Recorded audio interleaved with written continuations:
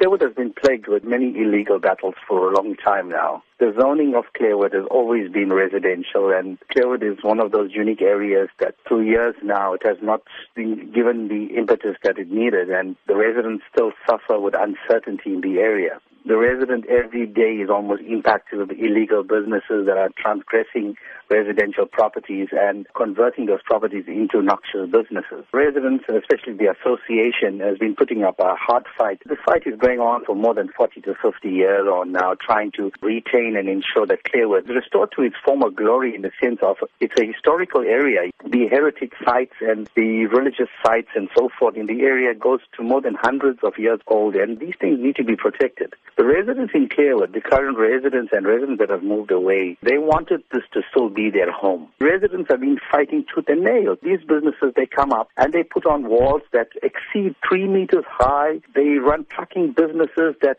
really impact on the area. In the last 6 years on now, we've lost more than 14 lives of residents in the area under the wheels of these trucks. Apart from that, hundreds of accidents, and I'm sure SAPS and Metro Police stats would reveal that. It is factual. Apart from that, it is the intimidation that sets in from these illegal businesses to the residents. It's become really frustrating to the residents. When Clairwood tends to decay in such a state, the neighboring communities like the Bluff, Wentworth, Merebank, and Spingo needs to be alarmed as well, because it seems that there is an agenda. And the agenda is clear, because it's clear that Ekurhuleni has an hidden agenda. The agenda is basically to industrialize the area, and this is what we've been fighting for the last 40 years on now.